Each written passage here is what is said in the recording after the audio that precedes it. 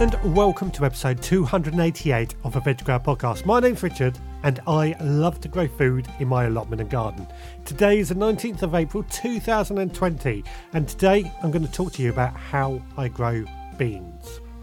But firstly, what have I been up to today? Well, today was a day down the allotment. Only spent a few hours down there purely because I had 1,000,001 things to do at home. But while I was down there, I did notice that a lot of weeds have suddenly cropped up and are growing like mad. I think the rain we had the other day has really helped them out. Which means when I next go down there, I've probably got to spend the entire day just pulling out weeds. One of those jobs that is so tedious but needs doing. My first job to do today was actually to plant my tomatoes and aubergines into my greenhouse. Now I wanted to do this first before it got too hot, but I did actually just open the door when I first got down there before taking my usual walk around, just to let some of that heat out. And once I was ready to go in there, it was sort of cool enough that I could work in there, but it was certainly warm. And I planted into there 3 tomatoes and 3 aubergines. And these were plants that I had sown back in January. The aubergines aren't looking that great, but we'll see how they get on. They've just gone straight into the ground, and then there's a string running across the top of the greenhouse with various bits of string coming down for the tomatoes and aubergines to climb up against. I then watered all the plants and gave it a good feeding, and that was it really. We'll see how they get on and we'll keep monitoring them. Hopefully they will grow. After that, I then went to what is going to be the brassica bed. Or what I should say is now the brassica bed, to put it correctly, because yes, I planted out some of my brassicas. Now this was into the bed that last year I used for growing garlic. And this bed had been prepared really, really well. I had limed it a few weeks ago. The soil's really nice and crumbly, and it was beautiful. But one thing it did have was a parsley plant that has basically started to bolt and go to flower, which I promptly cut down and brought the parsley plant back home for the chickens to eat. But with that out the way, I then just gave the area a good hoeing, checked there was no weeds and tried to remove some of the stones that are in the ground, and then I walked over the ground to firm the soil up. Now brassicas like a firm soil, so it is worth just stamping on the ground to get it not really tight soil, but just a firm soil so that when the plants go in there, they don't rock. Then it was time to plant out my brassicas. And I had 4 plants that I'd labelled as Brussels sprouts, but actually I think they were cauliflowers. I remember sowing some cauliflowers way back and I don't know what happened to them, but these plants had lost their label and I put in Brussels sprouts because that's what I thought they were. But actually, I think they're cauliflowers. I could be wrong, but we'll keep an eye on those. I also planted out some broccoli, some kohlrabi and some cabbages. Now, how these are going to get on, I don't know. In terms of spacing, the cauliflower or Brussels sprouts and the cabbage and the broccoli had a good sort of 18 inches each way between them, so plenty of space for those. Whereas the kohlrabi had about 8 inches between them, so they're packed in there quite a bit. I then gave this bed a really good watering, a good 2 watering cans full of water, and then covered it over with some of my Enviromesh frames. Now these are folded away during the winter and they just pop into shape, sit over and held in with tent pegs.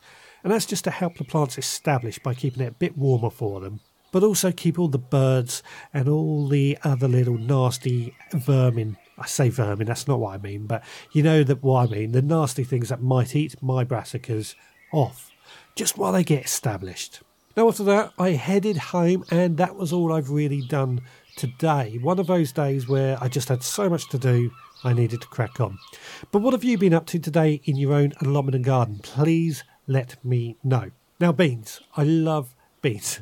I keep saying I love the vegetables I grow, but I do. I absolutely love beans. Runner beans, French beans, beans for drying are what I certainly tend to grow. Apart from broad beans, I haven't actually sown any as of yet, but it's coming to the time when I'm going to be sowing a lot of these.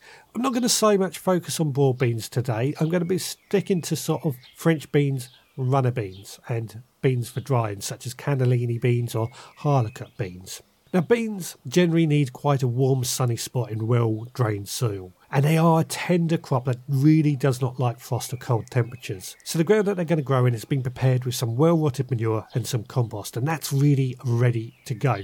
I will be sowing the seeds over the next couple of weeks, hopefully this week, and all I'll be doing to sow these seeds is putting a single seed in each individual root trainer. And that gives them plenty of room to grow. Beans will grow quite quick, and therefore they need to germinate in a warm place. Now, I'm not talking in a propagator. A greenhouse will do.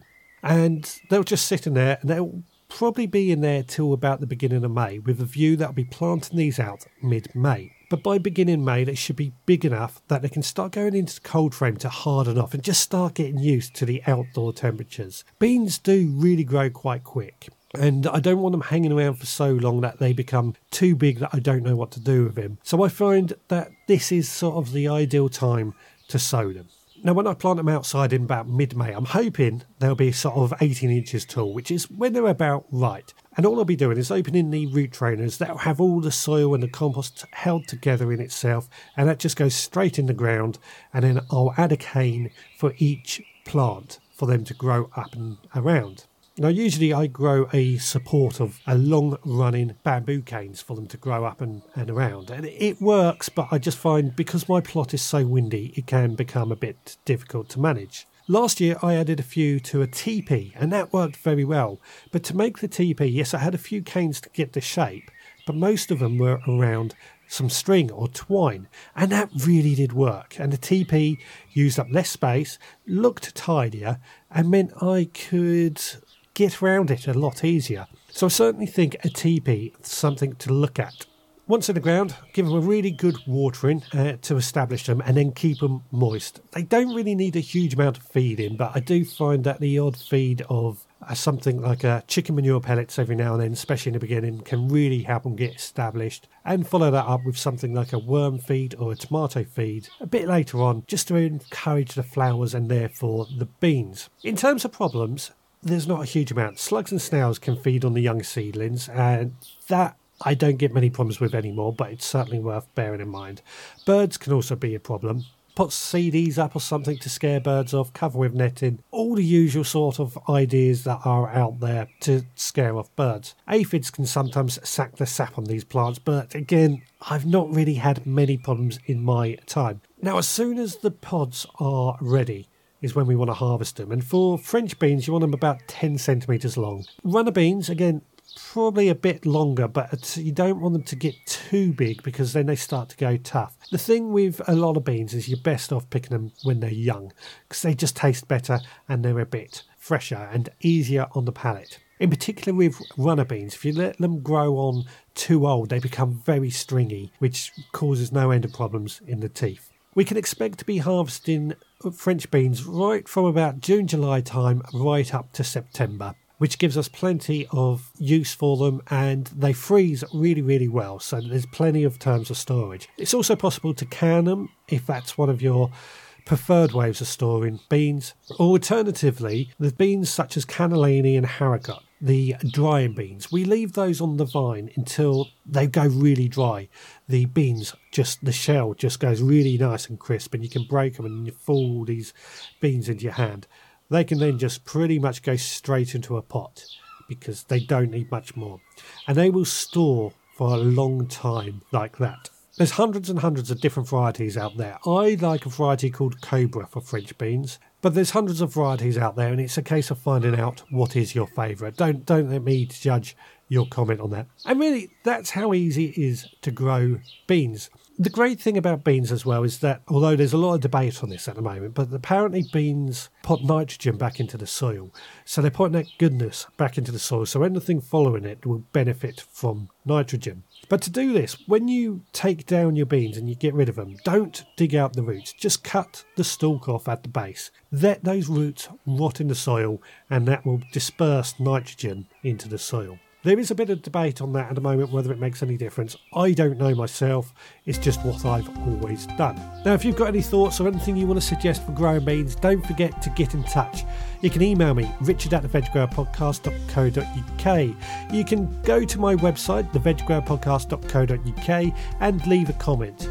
Or you can find me on social, just search for The Veg Grower Podcast. But for today, please take care, and I'll see you again next time.